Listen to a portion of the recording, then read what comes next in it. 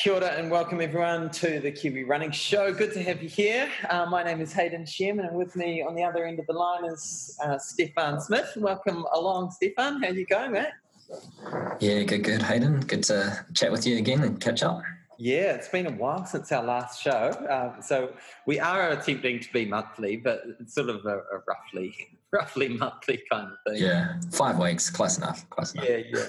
Yeah. But man, there's been so much happening. We're sort of every day thinking like, I can't wait to get Stefan on the line to talk about this one. So we've got a hang of a lot of news to get through. And just as a heads up for those listening, at the end of the show, we'll finish off with an interview with Craig Kirkwood, who will be known to many as a marathon runner. As a really good, all sorts of runner, really, cross country, everything. But more recently, he's been coaching some pretty fast runners. Most notably Sam Tanner in the 1500, and he's also got some triathletes. So Hayden Wild has been making a lot of noise in the triathlon scene, and then right through to Mel Aitken, who's just got a silver medal in the New Zealand 100k championships just yesterday in Christchurch. So yeah, he's a really good all-round coach and really significant figure in New Zealand's endurance community. So stick around for that chat. But first of all, Stefan, what's been happening in the world of New Zealand running? Kiwis overseas?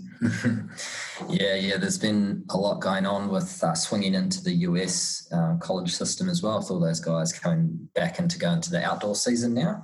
Yeah. So I'll start with a few kind of results of recency. A couple of weeks ago, got a good crew of guys at NAU at the moment, and they were competing at the Brian Clay Invitational. One of the bigger ones was from Theo Quacks, who is only 19. First season over there for him, and he set a New Zealand under 20 1500 metre record, running 39.84, which had stood for a very long time, which was by Eddie Crow back in 92, I think, at the World Juniors. Yeah. Now, do you know much about Eddie? I've just heard stories about him, but I think he used to compete quite a bit against Richard Potts, who I knew reasonably well, as grew up in the same area as Richard, and actually raced him a couple of times when he was at the end of his career and I was still a junior. So I know that Eddie was a really talented guy. He's actually fifth at that World Junior Champ, so pretty impressive. Yeah, totally. And so Theo, man, what a run. And I actually read a really cool piece on Let's Run about him and, of course, his dad, Dick Quacks. And did you read that piece on Let's Run? Yeah, it's really good, eh? Yeah. So basically they compared Dick Quacks, so the dad of Theo Quacks, and also Matt Centrowitz. So 2016 won the gold in the 1500, but his dad was also a really top runner, kind of similar period to Dick Quacks. And the comparison was insane. So I'll just read through these PBs. So the two fathers, Dick Quacks and Matt Centrowitz Sr., both had a PB of 336 in the 1500. They were both 336.7, and they both. This would have been when they were in college, right? Yeah, or this was lifetime PBs for both of them. Yeah. Quacks and Matt Centrowitz Senior. Yeah. Yeah.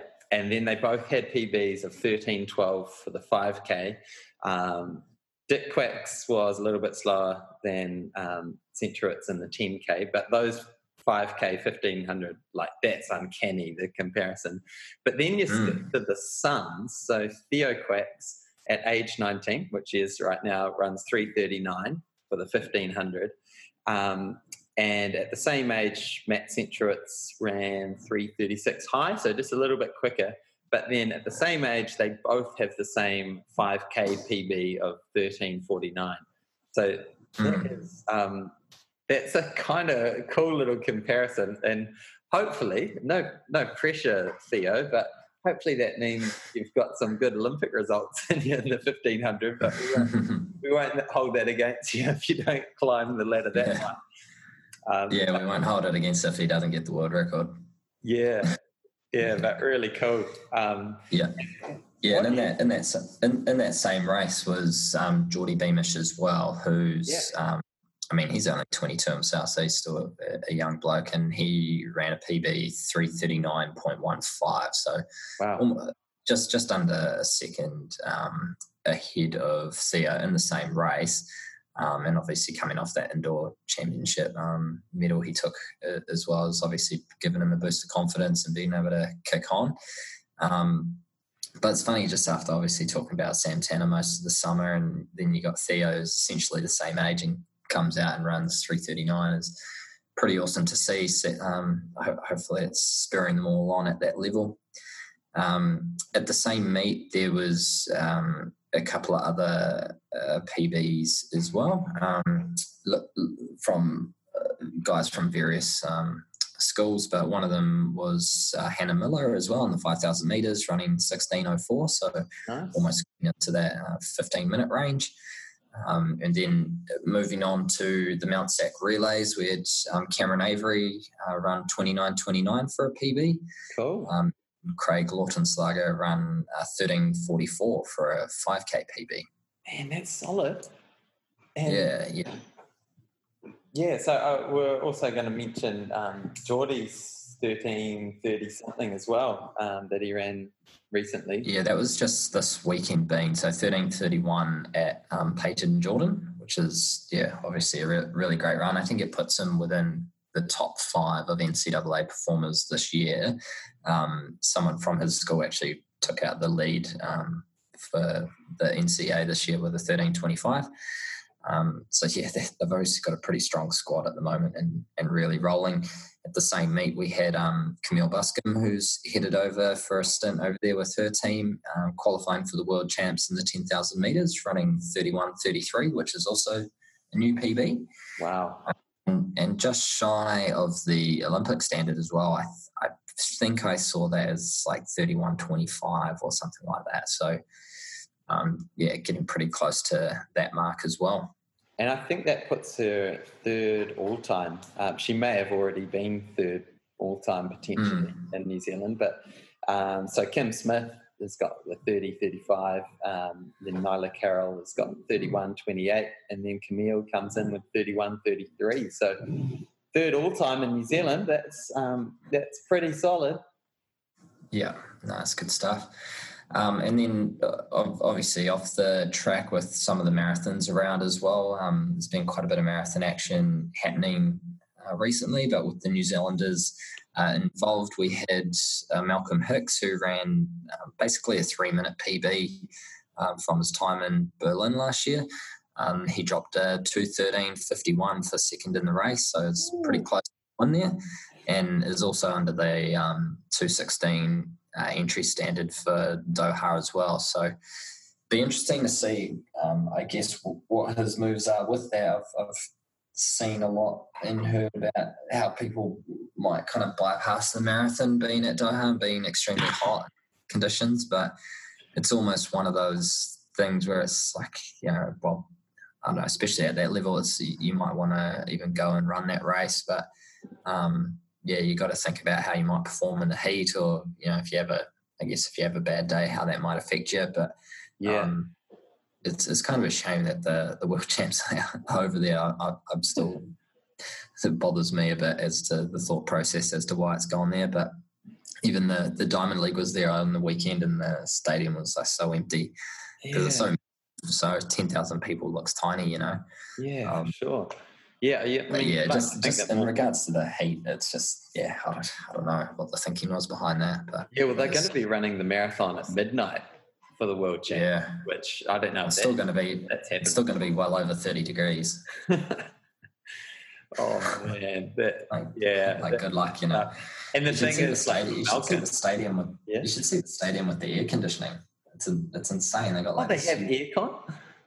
Yeah, it's like jet engine type thing all the way around the stadium, and it can actually lower the temperature quite a bit. Not too sure what the carbon footprint has on it.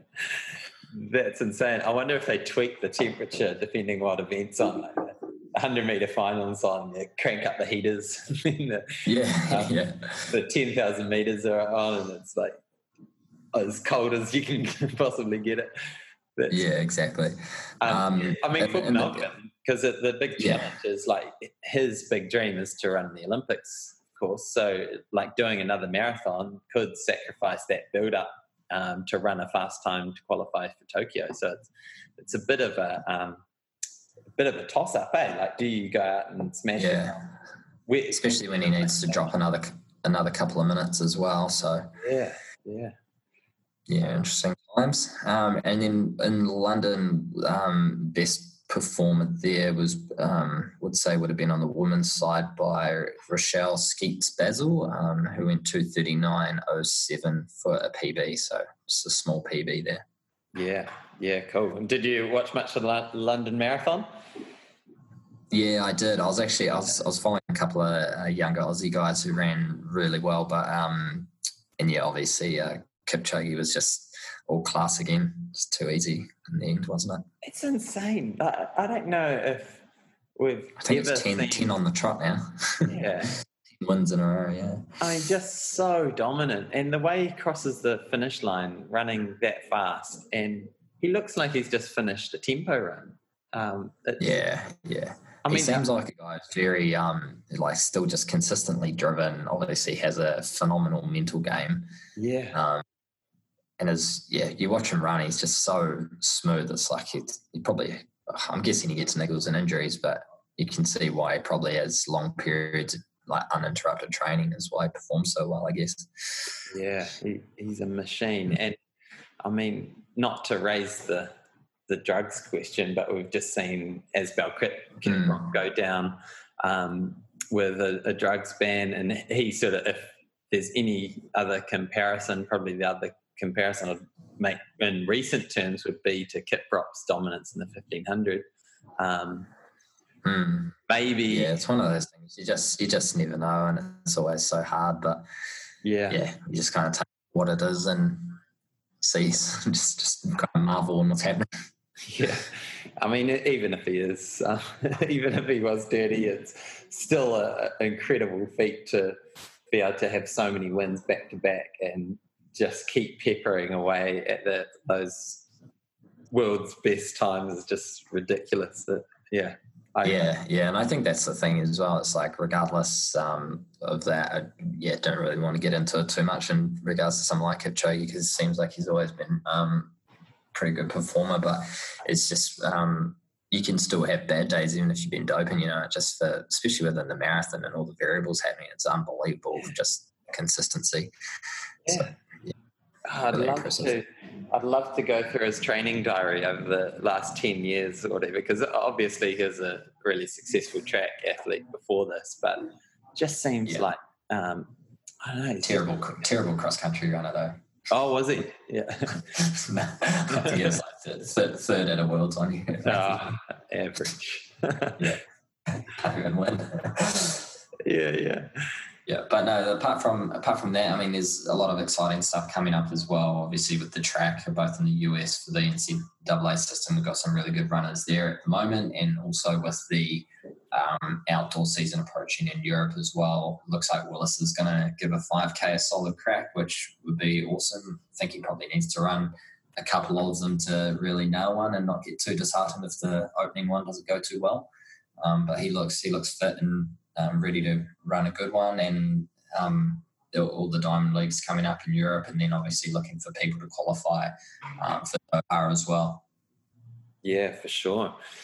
Yeah, exciting times coming up with the European season about to get underway. So a lot of our top performers down this part of the world who competed in the summer as well will be heading over to Europe and the States to log some fast times and try and book a ticket to the air conditioning of Doha. So we'll be back in just a second with some national news. All right, so we are back, and big news around New Zealand has been the start of the autumn marathon season. So the usual one that kicks that off is the Rotorua Marathon, which was held just at the weekend gone, just on Saturday. They had beautiful conditions, and I've seen some really cool photography and footage coming out from that, some drone footage. So really cool to see New Zealand's, what I'd call New Zealand's premier long-standing marathon. And so taking out the race at the weekend was our good mate Kieran Faherty. I am just trying to dig up the results. Gone away from something, was it? Yes, so 2:25. So Blair McWhirter just a minute behind him, and then another minute back was Michael Voss. So Michael Voss has been a busy boy, and I think that might be a marathon debut for him. Not sure, but local boy bringing out home the third place. So cool to see three guys go under 2:30 there. And then in the ladies, we had Alice Mason win a close race actually from Cecilia Flory. So both of them running 2:51, but Alice about 30 seconds in front. So it looked like some good racing. Then Letha Whittam running 3:04. So solid running there. And then in the half at the same event, we had two clear winners. Jono Jackson, Mr. Consistent himself, winning in 1:13, and then Lisa Cross coming in 1:22 to take out the ladies. And then a few weeks before that, we had the Auckland's Waterfront Half Marathon, which is gaining in popularity, and we saw some pretty quick times. So it was Michael Voss, a couple of weeks before his third place at Rotorua, did a really solid 1:07 along the waterfront, and plenty of solid times in there as well. And then Lydia O'Donnell came through with a really impressive 1:14 to take out the women. We also had a couple of weeks ago had the New Zealand Mountain Running Champs, which often doesn't get as much love as it should. It's one of those events that I kind of typically find out about just before, just either before it's happening or just after it's happened. But held down in Wellington, and Andy Good took that out, and Sabrina Grogan took out the women's race. So plenty of racing going on around the country. And plenty more to come with, I think, where are we at now is start of May. So the big races coming up will be Hawke's Bay Marathon, and then we'll have Christchurch, which is probably, we should see a bunch of guys and girls going for some quick times there at Christchurch, and then Wellington, and then it's on to Gold Coast. So this is definitely the thick of the autumn marathon season coming up. So good luck to everyone who out there training.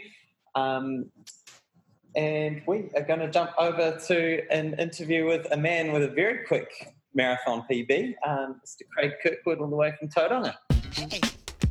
So really stoked to have Craig Kirkwood, I'd like to say in studio, but I'm actually in one of his athletes' bedrooms for the weekend, as we are here at the, what do we call this event? Is it like a festival of triathlon, ITU World Cup weekend? Is there a particular name that we're giving it? Yeah, they're calling it the Taranaki Triathlon Festival. Cool. It incorporates the secondary school triathlon champs and the ITU World Cup. So yeah, it's a pretty cool weekend, and it's awesome for them to be joined together. Yeah, cool. Now, I was kind of thinking about how to kind of introduce yourself, because I'm sure a lot of people listening will either know you as Craig Kirkwood, the runner, or Craig Kirkwood, the coach, or a bit of both, depending on probably how old they are. You're saying I'm old? Well, yes, speaking from experience. So let's start with the running side of things. So, like, when did that become a thing for you, and how did running become a part of your life? Harking back, so I think I started when I was about 13 or 14, just through school. Ended up doing okay at nationals and cross country and on the track and what have you. Ended up going to the US on a scholarship, so nice. I was probably one of the early adopters for Kiwis over there.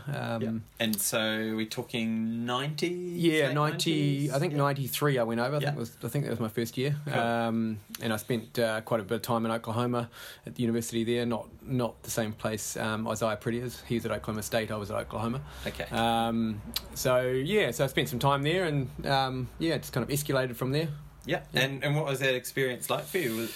Were you middle distance, longer stuff? What was your focus? Yeah, I was always a little bit longer because I never had the speed. Probably a victim of being self-coached as a kid. Just did a lot of volume and probably wasn't ideal for racing on the track. But the lessons you learn in life, eh? So it was good. It was good experience, and we had some good racings and some good times, but. Certainly some things I would like to go back and change if I could. Yeah, cool. And so, like a lot of our listeners, we often talk about the journey over in the college system. What sort of tips would you want to give, or advice, wisdom that you picked up being a college runner?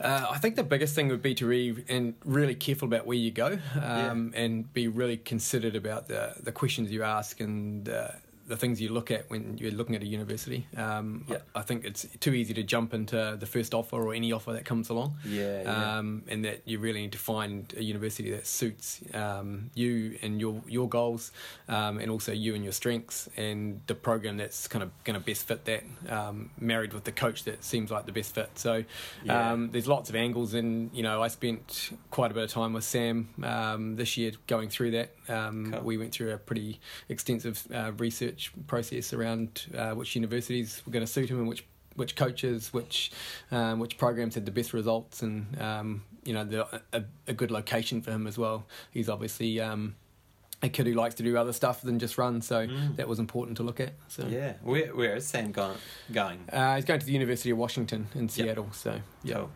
So being near the coast, was an attraction. West Coast, some mountains and ocean nearby. So he can surf and snowboard and what have you when he's allowed to. So brilliant. That's really good. And did that kind of include like calling up some of the athletes out there and seeing what their experience of the squad is like, or was it more just talking to the coaching staff? Well, we'd talked to the coaching staff. Obviously, Andy Powell, who had been at Oregon and left and went to and took up the job at Washington. So we'd been talking to him when he was at Oregon, but it was probably a no-go just because of the scholarship program that they have there, and it's very difficult to get a full scholarship at Oregon. So it wasn't on the table until he changed universities, and then it became a more viable option again. So, and then when Lily Burden announced that she was changing, we kind of thought, well, maybe there's something more to this, and why is she following them as coaches? So we asked some questions of her and just did a bit more research, so made up part of that. And as a coach, I mean, we'll get to sort of jumping ahead of the program a little bit, but as a coach, like for you, sending an athlete off to the States, are you going to keep your finger in the pie a little bit, or is it totally let go of the reins? And it's a tricky one actually, and Andy and I have spoken on the phone a few times, and I think it'll be hard to let go, but I think it's important that he has full control, and that I'm not to be seen to be meddling, and I think that if Sam kind of comes to me asking for advice or has any questions, then I think I'd be negligent to not answer them, or to at least give him my opinion, but I'd probably feedback to Andy as well, because I think that's only fair. Yeah, cool. And it is one of those things where we see athletes making those key transitions. It's quite important to get that right. So then you did college, and any sort of key successes at running in college for yourself that you sort of stand out as highlights?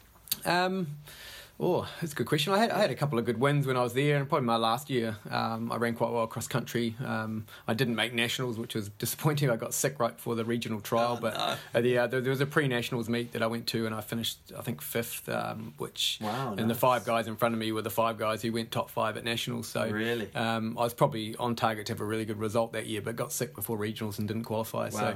So you never ran national cross? No, I did run it once when I was my second year at university. Over there, so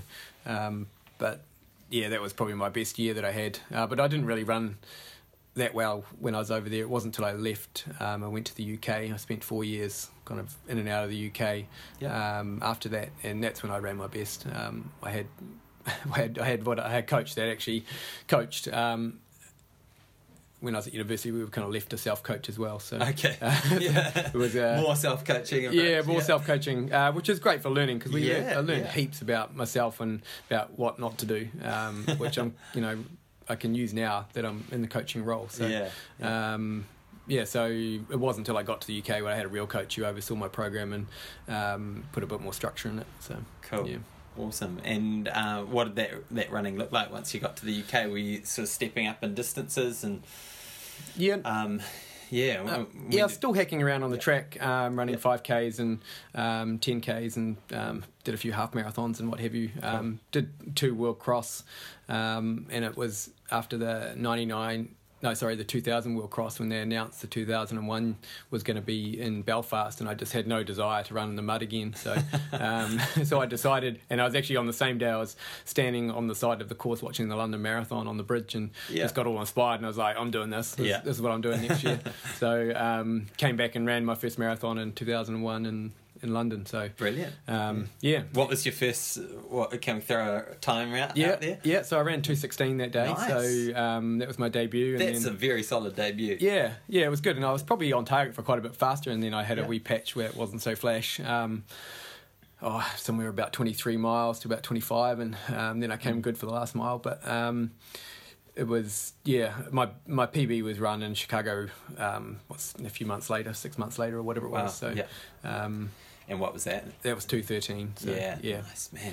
Yeah, so that was good. That was a good patch. And then from there on out, it went a bit, turned to custard a bit. I got injured and right before the Commonwealth Games in 2002, and never really recovered from that injury fully. So yeah. And what was that injury?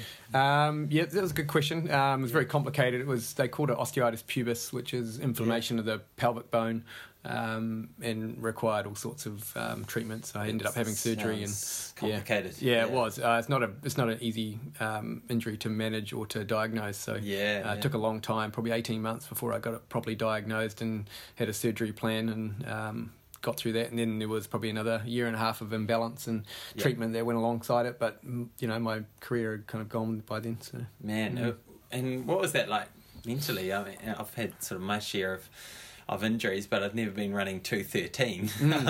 And so like when you're running 2:13 as a Kiwi, Rod Dixon's marathon record, it's not too far out of your sights, and Olympic Games and all that. It's how did you kind of process that? Yeah, it was tough. Like I went before the Commonwealth Games, I went to Kenya to train, and I was out there and I was running really well, and I was probably in the shape of my life. And I don't know, who knows what kind of shape I was in, but I'd like to think that I was in PB shape. Whatever that looked like, I don't know. But it wasn't until I got back to London, few weeks before the games, and I was on a training run, and a vehicle pulled out of a driveway, and I sidestepped and to avoid being hit by it, and just threw my back and pelvis out, and that was the end of it. So, so it was pretty traumatic. It was hard to cope with at the time, but it was one of those experiences that you kind of look back at now and go, I learnt a lot. And, injury management is pretty key. Absolutely. And so a lot of people listening will be wondering what sort of training you were doing. A lot. And was it a case of a lot of mileage? I mean, it was pre-GPS days, so don't really know to be exact, but I'd like to think I was in the region of kind of 180 to 200 k's a week. At altitude, kind of was up as close to where the Robertsons live now. Cool. Long before they were out there, I might add. But it was it was pretty rural, and I just ran with the group of Kenyans, and I had no idea how far we went. We just if you didn't keep up, you got lost in the forest. And what about quality? Was there much in the way of workouts, and how would you sort of structure that? So it was. I essentially had 2 guys who, when I arrived there, were assigned to train with me. So. Because of my work in London, I was I knew a lot of the Kenyans that were there, and they they kind of assigned me 2 young guys to train. You know, Cool. they were my hacks essentially. So so whenever I had a workout to do, I would go and do that with them. Nice. Yeah, and they'd alternate the days with me or reps or whatever it was. So, Yep. yeah, it was good. Cool. And you get to experience some of those big, massive fartlek sessions Oh, where yeah. there's Yeah. 100 guys in it or so. And Yeah, loads of those. Yeah. When I was there, I don't know what it's like now, but when I was out there, all the training camps were based on who you were sponsored by. So it was either okay. a Puma training camp or a Fila or a Yeah. Nike or a whatever. So it was, so we got together with the other ones occasionally and ran with them, but mostly we stuck to the ones who you were staying with. So. yeah, nice. And did that training in that environment, did you find it sort of lifted your game, like physically, obviously, but mentally, when you got so many sub 2:10 marathoners and world champions in the neighbourhood, does that kind of lift your sights? Yeah, I would. Yeah, I think so. Yeah, it's one of those places where you don't really have much else to do other than run and eat and sleep. So that's all you do, and all the guys around you are trying to be, world beaters. So you just kind of get carried away with their mentality and get roped into it. So yeah, it's a pretty cool environment. Yeah. Cool. Yeah, no, I mean, we're just seeing the confidence that the Robertsons have when they approach a race. They're not there to make up the numbers or be the first white guy. Yeah, that was an inverted comma. Yeah. I think you learn out there that they're just normal people as well. Like they're just 2 arms, 2 legs, and a beating heart. They're not invincible. Yeah, you just got to be not afraid. Yeah. Yeah. Cool. Very cool. So injury sort of put a halt on the running career, and then you dabbled in the dark side. Yeah. Well, actually, that was all around 2002. But I had a crack at 2004 Olympics, qualifying for that in the marathon, and then again in 2008 I tried again, but at that point I kind of knew if it didn't happen then it was never happening. So I said to my brother-in-law that if I don't qualify for Beijing in 2008 I would do Ironman with him the following year. Wow. So I did Ironman the following year. And had you had any history in cycling and swimming? No, nothing. Yeah. No, zero. So how'd that first pull session go? Well, the first thing I ever did was I did a open water swim with my brother-in-law, and that was my first non-running event that I'd ever done. So we jumped in there. I borrowed my mother-in-law's wetsuit and your mother-in-law's. My mother-in-law's wetsuit. Okay. Did the swim, came up onto the beach, and I said to my wife who was waiting there, I was like, "Oh, where's Darren?" And she goes, "Oh, I don't know. He's still in the water, I guess." And I was shocked that I beat him out of the water because he'd actually swum quite well at Ironman. So the previous year. So so it was quite discovered good. a bit of a knack. Yeah, I guess so. But probably just the engine. Still firing. Yeah. Very cool. Yeah.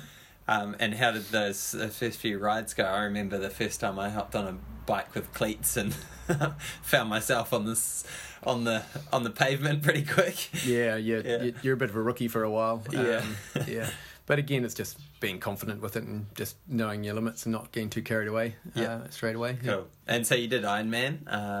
Did Ironman. Ironman New Zealand. Ironman New Zealand 2009, and that was my first dabble into triathlon. Oh, I did a half Ironman before that, but so I was straight in the deep end, a half Ironman and a full Ironman, and Ever make it over to the Big Island? Yeah, I've been over there 3 times and raced. So wow. It's not somewhere I want to go back to, but I'm glad I went and experienced it. And How does that pain differ from, that deep stage of a marathon, 35 k's in, and compared to basically the deep stage starts when you start running, doesn't it? It does, yeah. Kona. I don't know. The Ironman marathons doesn't seem as bad as doing a standard marathon for some reason. I found I did a 100k ultra at Tarawera, and I think that was worse. Really? That was way more painful than Ironman. I was in agony the last kind of 10k's of that. Yeah. So, wow. And how did you go in Tarawera? I think I finished 9th that year. That was like just on 9 hours or thereabouts. Yeah. Did it give you a bit of a bug to want to do more ultras? No, not at all. No, that was done. No, I did a 50k before that, and then that one, and I had no real desire to go any further. Yeah, you see that a lot with people who've spent a lot of time working on the quality aspects of distance running, and then they'll do a couple of ultras and just test the water, like shut it down. Yeah, it was fun. It was a fun experiment to do, and I enjoyed the training and getting out and running on those trails and stuff. And Cool. I love getting out there on the trails, but it's to race on it is not really my cup of tea. Yeah. So I'll stick to the road. Cool. Yeah. Now, this weekend you're here on coaching capacity, not as an athlete, as far as I know. And so, tell us about when coaching started to become a thing. Yeah, that's a good question. Like I've already mentioned, I was self-coached for a long time as a youngster, and I think, harking right back, it kind of goes back to there when I was kind of 14 or 15. But my time in London, I actually worked for an agent who represented Kenyans, the top Kenyan runners. Oh, nice. So I ended up working, I don't know, as an assistant coach to him, I guess. My job there was taking the guys to the track and taking them through the workouts that he'd kind of prescribed for them, and then reporting back to him. And he would enter those guys into races, the Diamond League races and what have you, based on what I'd given him. So, so in a sense, that was probably more of a coaching assistant role than anything else. And so, but what a chance to see a whole bunch of different athletes. And that year we had 2000 we had Noah Nying, who won the Olympic gold medal in the 1500, and we had Daniel Coleman, who was the world record holder for 3K and 5K at the time, and so it was a star-studded group of runners. It was there were probably 10 guys who run under 13 minutes in the squad. So it was there weren't just a bunch of jokers. Yeah, it was a really good squad, and those guys were all trying to get into races, and it was all based on my feedback to him, to Kim, who was the boss, to who he was going to put into the Diamond League. Wow. So looking back now, kind of that was certainly part of the framework that I carry forward now into my coaching. When I look at someone run, I can. And I think I just have an eye for how they're looking and how they're, with their form and how they might be hurting or not. Yeah. Cool. And so now you've got about 30 athletes on your books. Some triathletes, some runners. Yep. Can I ask what you prefer doing, or is that a tricky question? It is a tricky question, and it probably depends on the day of the week. I really enjoy the high performance stuff. So working with Sam Tanner, obviously, and then and Hayden Wild in the triathlon scene. But I also equally enjoy coaching people who just want to run a 2-hour half. Like that's as rewarding as anything else. And I think I probably flip flop between which I enjoy the most on given days. So be hard to pick one. Yeah, totally. And so. With your triathlon coaching, like what sort of differences have you found as far as adapting what you've learned in that running environment into the triathlon? Is it the same thing, just different modalities, or Yeah, you can be a lot more scientific with the cycling. I still think coaching is an art form rather than a science, but you can use a lot more data on the bike than you can running. I still feel that running is certainly way more of an art form. I've dabbled around with the little power meters for shoes and heart rate monitors and that kind of stuff, but I just don't think it's quite nailed yet. I don't think it's quite given you enough information to make scientific approach and answers, to how someone's going. But you can on the bike. And do you kind of use that as your main metric, or is it sort of backs up what you're seeing on the stopwatch, or you're picking up sort of subjectively from your athletes? A bit of both, a bit of both. Certainly the data tells a story on the bike. You can certainly see what's going on with these big power spikes, or just the power's not there on a certain day. And sometimes you can trace it back to something that happened a few days before. So, Cool. Now, this is a kind of tricky question to ask, because it's... Well, probably 20 years ago, you'd put coaches into one of two camps. They're either sort of from the Lydiard high mileage volume, or they're from maybe the more intervals, more quality camp. Would you put yourself in either of those camps, or kind of do you see yourself as more pulling from both when needed? Yeah, it's an interesting question. My background, if you'd asked me 20 years ago, I would have said Lydiard, because when I was a kid, I didn't have a coach, and I just used a Lydiard book to run, and I know I just did everything. Yeah, that most was in the, Kiwi. Yeah, I just opened the back of the book, and then there was a program for 14-year-olds to run a fight, cross country, and that's what I followed. Yeah. But now I think I'm far more prescriptive based on the athlete, and a lot of people, I don't know, don't realise, but Sam, as fast as he is, he only runs about 50k a week. Wow. And really? And so a lot of people say wow, or they don't believe it, but it's true. I think his biggest week ever is 70, and that was in the middle of winter last year. So, but the whole season this year, hasn't been over 50k a week. So he's and is he supplementing that with anything? Surfing. No, but he doesn't require that kind of mileage, and we can get away with doing other stuff that he can run miles later on when he's older. And that's he's got so much more room to grow in that space that with an extra 50 k's a week on him than he's doing now, he'll go significantly faster. So, but there's no need for him to be doing that just yet, because he's already going real fast, and there's time for him to develop. Yeah. And so you're sort of seeing like the difference between, say, his all-out 200 speed and his ability to do a 10k tempo. There's not that big drop-off that you'd see from someone who's maybe doing too little mileage. Yeah, that's right. It's pretty consistent.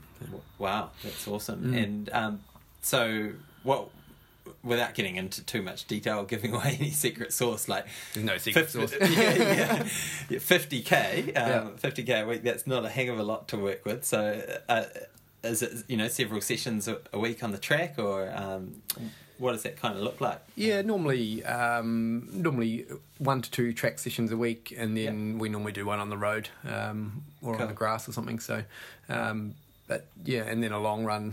And I say long run, it's probably only 50 minutes. And it's not really a long run. Really? That's as far as it goes. So, but there's no need for him to do any more. It's enough for him. Yeah. And so there's no point in giving him a 2-hour run, because he'll just destroy him. So whereas Hayden Wild, who I coach, he can run 2 hours, and he's robust enough, and he's old enough and strong enough to withstand it, and then wake up the next morning and be able to do something equally as tough. So but so it's horses for courses in that capacity. But so a couple of times a week on the track, and then probably one on the road normally.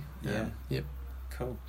And I've got it ingrained into my mind seeing Sam coming flying past Hamish in that 1500 just a couple of weeks ago. And so he's obviously keeping a lot of speed. Are you kind of working on is there other elements of gym work and plyometrics drills? Just surfing. Surfing, lots of surfing. Awesome. And no, we do a bit of work on the track. So every week we do something just to help keep his speed. And no secret, but he does quite a bit of skipping, which helps him just that poppiness on his toes. And there's a video of him taking, I think, 2 or 3 steps and then just springing onto the roof of his car. I don't know if you've ever seen it, but nice. It's a pretty impressive video. But he's got great power, so we just try and maintain that and just build on it. So cool. Just small things to work on that. I really want someone to do a study, and so if there's any master's exercise science students out there who want to do a study, but comparing whether the predictability of a vertical jump to a 5k time for just general pop, and I've definitely found that the more athletic, say, a 45-year-old accountant is ability to jump vertically, I see a pretty close correlation between their ability to also just bang out a 5k. So that maintaining that athleticism is so important. That's cool. And then so that's Sam Tanner. Well, let's jump back a couple of weeks to that national 1500 metre final. What was that like? You've worked with this athlete for, I imagine, quite a few years, and you've seen him. Yeah, I think it's been from a youngster. Yeah, I think it's been 2 years. We've been working together, so cool. It was pretty cool actually. He had nothing to lose going into that race, so and he's not an athlete who gets scared of racing anyone, so that's always really good. He's lining up without the nerves or feeling like he's under any kind of pressure. So and we actually predicted how that race would go, right, almost down to the letter. For those who haven't seen it, jump on the Athletics New Zealand Facebook page and watch the replay, because that was. They basically went to a Sunday jog at about 150 metres. It was comical, in. the first 400, it was about 78 seconds for the first 400. But they, they closed it out. Sam ran a 152 last 800, so wow, they weren't dicking around at the end, and he was a 52 last lap. So wow, it was 60, 52. Yeah, so the first lap was slow, but if you didn't have that, you didn't have the capability to do that at the end, you were nowhere. So and it was just the two of them left on, coming off the bend. So in that situation, Sam's always going to have the leg speed to get by. So wow, very cool. And then let's transfer over to Hayden Wild. He's been making the headlines in the triathlon world, and exciting to see another Kiwi, not just not just making his presence felt, but actually getting up there and being prepared to lead the pack. And I watched the team's triathlon a couple of weeks ago, and seeing him just on the bike, just pull back from, what was he in, about 7th place or something, pulled it back into a medal for the team. So tell us a little bit about how he's going. Yeah, so he's I think he's in his third season on the ITU circuit now, so still pretty new to it, and really only just getting his first starts in the World Series racing. So that Abu Dhabi race was his second ever WTS start, and he came out of the water in the second bunch. They managed to ride up to the front, and then he spent quite a bit of time on the front of that bunch trying to keep the group away from the third group, because there's a couple of really strong runners in that third group, and he knew they were there, so he was trying to keep the front bunch rolling. No one else was prepared to work, so he decided to be first into T2, and then have a crack at trying to win the race. So cool. Went out of transition and just put his foot down. Probably wasn't quite the best tactic in retrospectively, but I can't fault him for trying to win the race. It was cool to watch a guy lay it all out there and go, if you guys are good enough, you can come and get me. I'm going to try and win this thing. If you don't chase me, then it's mine. That was a really cool approach. Awesome. And any other day it might have worked.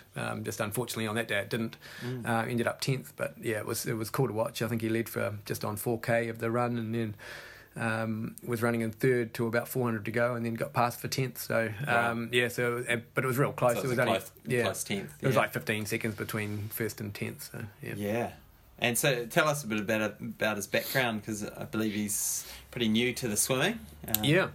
He's he was a 2-time coast to coast champion as a 17-year-old, I think. Wow. He won it once. Coast to coast, and then he won Xterra Worlds as an age group, under 20 age group twice. And then decided that he wanted to go to the Olympics. Hadn't really done a lot of swimming, even with Xterra.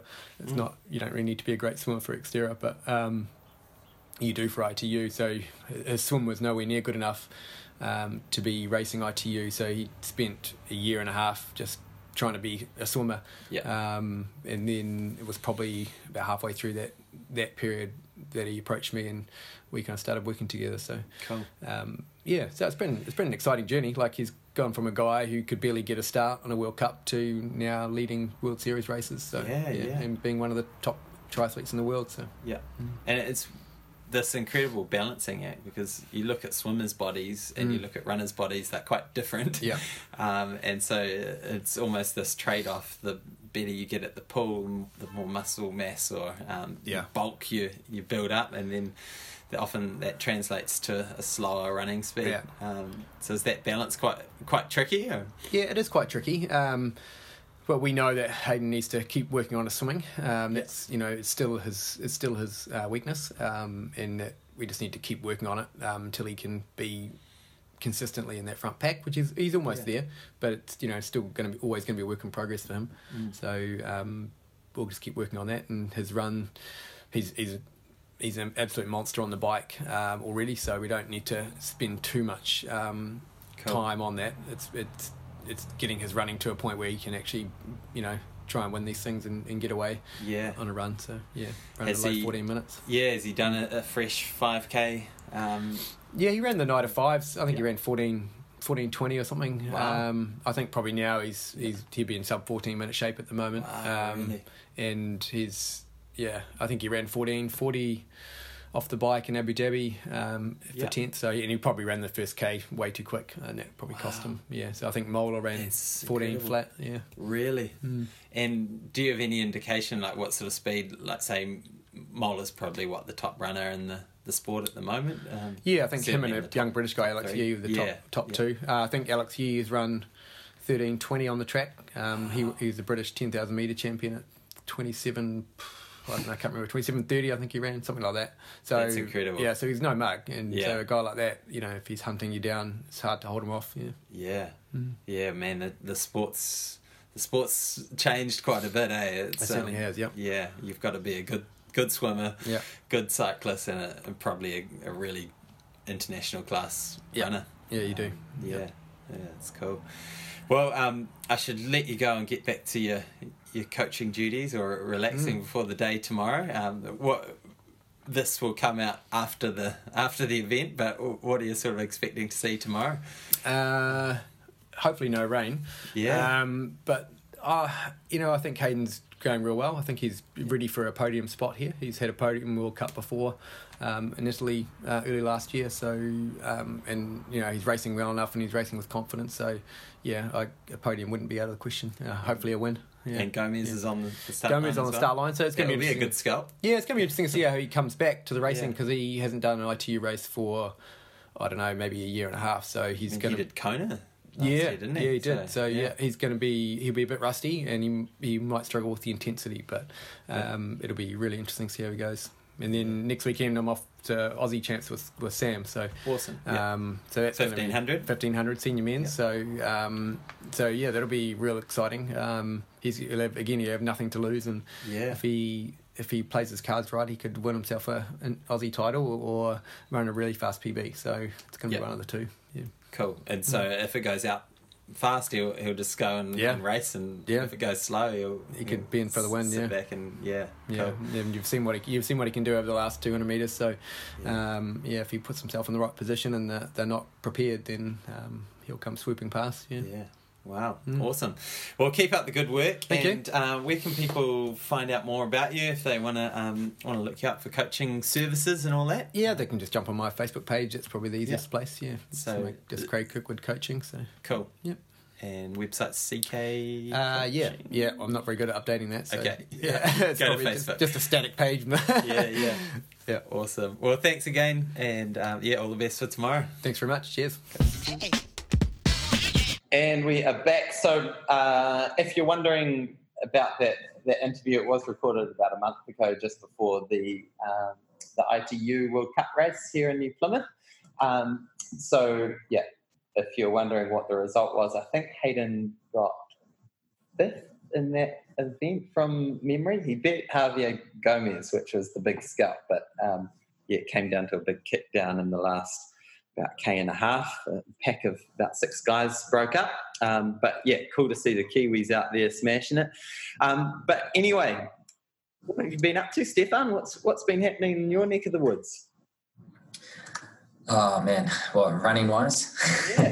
Well, I know you've started a new job, so how are you managing to fit in the miles around that? Yeah, no, I haven't been doing too much running, to be honest, for the last maybe 7 weeks. Yeah. And even probably going to be coming up 8 weeks soon, eh? Yeah, just ever since I came out of a hospital in the new year and just was drained from that infection I had. It was, I think, kind of had an impact on a few things, and then I've just had this real niggly pelvis, and it's Yeah, it goes all the way to kind of like around the top of the hamstring into like the hip and psoas in the front, and just kills. Like even just jogging across the street and stuff has been painful, and even like walking and like getting out of bed and that. And so it's been a bit rough, but not ideal. No, but I've been keeping fit, doing a bit of swimming, like getting down to the beach, doing a bit of weights. I've actually started throwing some javelin.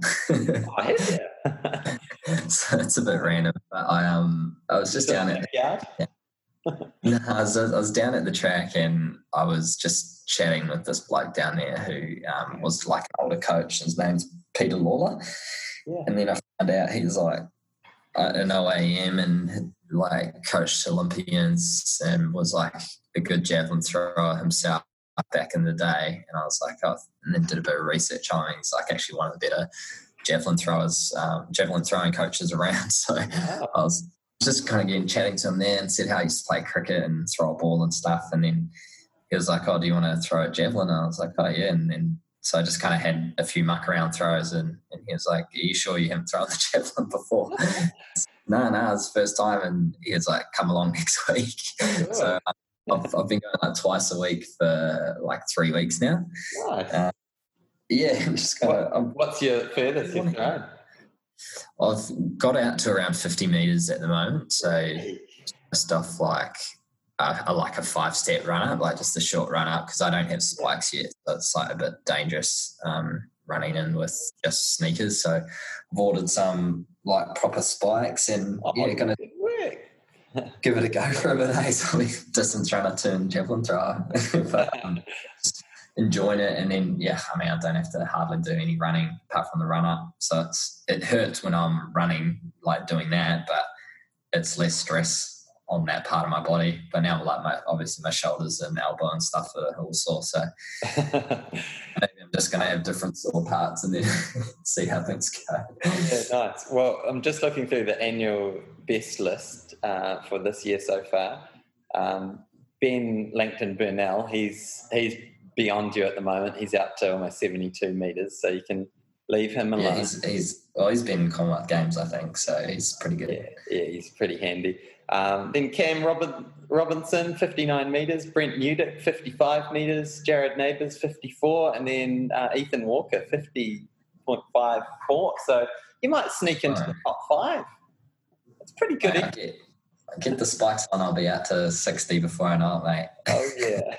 That's the thing. It's like it's all obviously a progression thing too. And he's like, well, we'll get you to 50 metres first. And he's like, then we'll start doing some work. So I'm going to start doing some like proper kind of lifting and stuff for it, and just get stronger as well, because my arms like got a pretty good throwing arm, like a natural throwing arm, and he said I've got like what's called like a quick arm, so it naturally comes through pretty fast.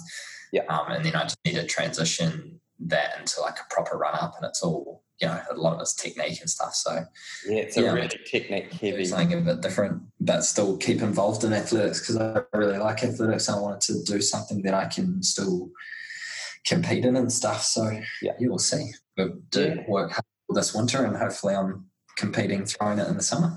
Sure. No, I think it's actually really cool. Like it's something that a lot of runners, especially distance runners, don't realise. Like when they get injured, there are actually other things you can do in the athletics world that you can kind of transition into if you're finding your body's just not enjoying the 100 miles a week game. And so and it's not worth getting down about something, man. Otherwise I'll just like not be doing anything and just trying to like get my body right to then go run again. I'm like, I'm kind of just sick of that. So I'd rather just be able to keep doing something while my body allows it to, and whatever that might be, it's what it is. So and then I want to get into specialists at some point to see what's going on here, because I've been to physios and stuff and trying exercises and all that, but it's weird. I don't know if it's it could maybe even be a slight fracture in my pelvis, so maybe I do need a bit of rest. But because I'm able to, it can't be a strength thing, because I'm doing some pretty like heavy squats and that, and it's feeling okay. that type of movement isn't too bad. It's just like once I'm bouncing, like jolting on the body. Yeah. It's tricky things, eh? Our bodies. I'm kind of in the same boat at the moment. I think every 6 months just have another flare up of the old Achilles coming back to get me. So Achilles again for you, is it? Yeah, the last month I've just been running's been on the back burner. Been in the gym a lot more, and like you, it's just like I've always said to the runners that I coach, like you got to view yourself as an athlete, like fall in love with the idea of exercising rather than just running, because you never know, like if your running career could be over, and you don't just want to go back to the couch after that. You've got to have a proper love of actual just movement, and if there's the element of competition in there, that you can transition that same competitive energy into something like javelin or swimming or triathlon, or you don't need to just restrict yourself to viewing yourself as a runner. You can, if you view yourself as an athlete, then you can transition. So I've been enjoying actually getting in, throwing some tin around the gym. Cool. Yeah, I was going to say, on a positive, my Achilles is actually pretty good. Nice work. Awesome. Well, I'll be intrigued to see how this javelin journey comes along. I've been wanting to get my pole vault career off the ground at some point, so maybe I'll see you in a field event at some stage next summer. Yeah, mate, get after it. Yeah. I got to improve with my 2 meters in the pole vault. That's my challenge. Get above it's like a height. You can still jump without a pole. Yeah. Get over something that someone can't high jump. Yeah. For sure. Cool. Well, good to catch up, Stefan, and all the listeners. Get out there, get running, stay exercising, even if you're injured, and happy running, everyone.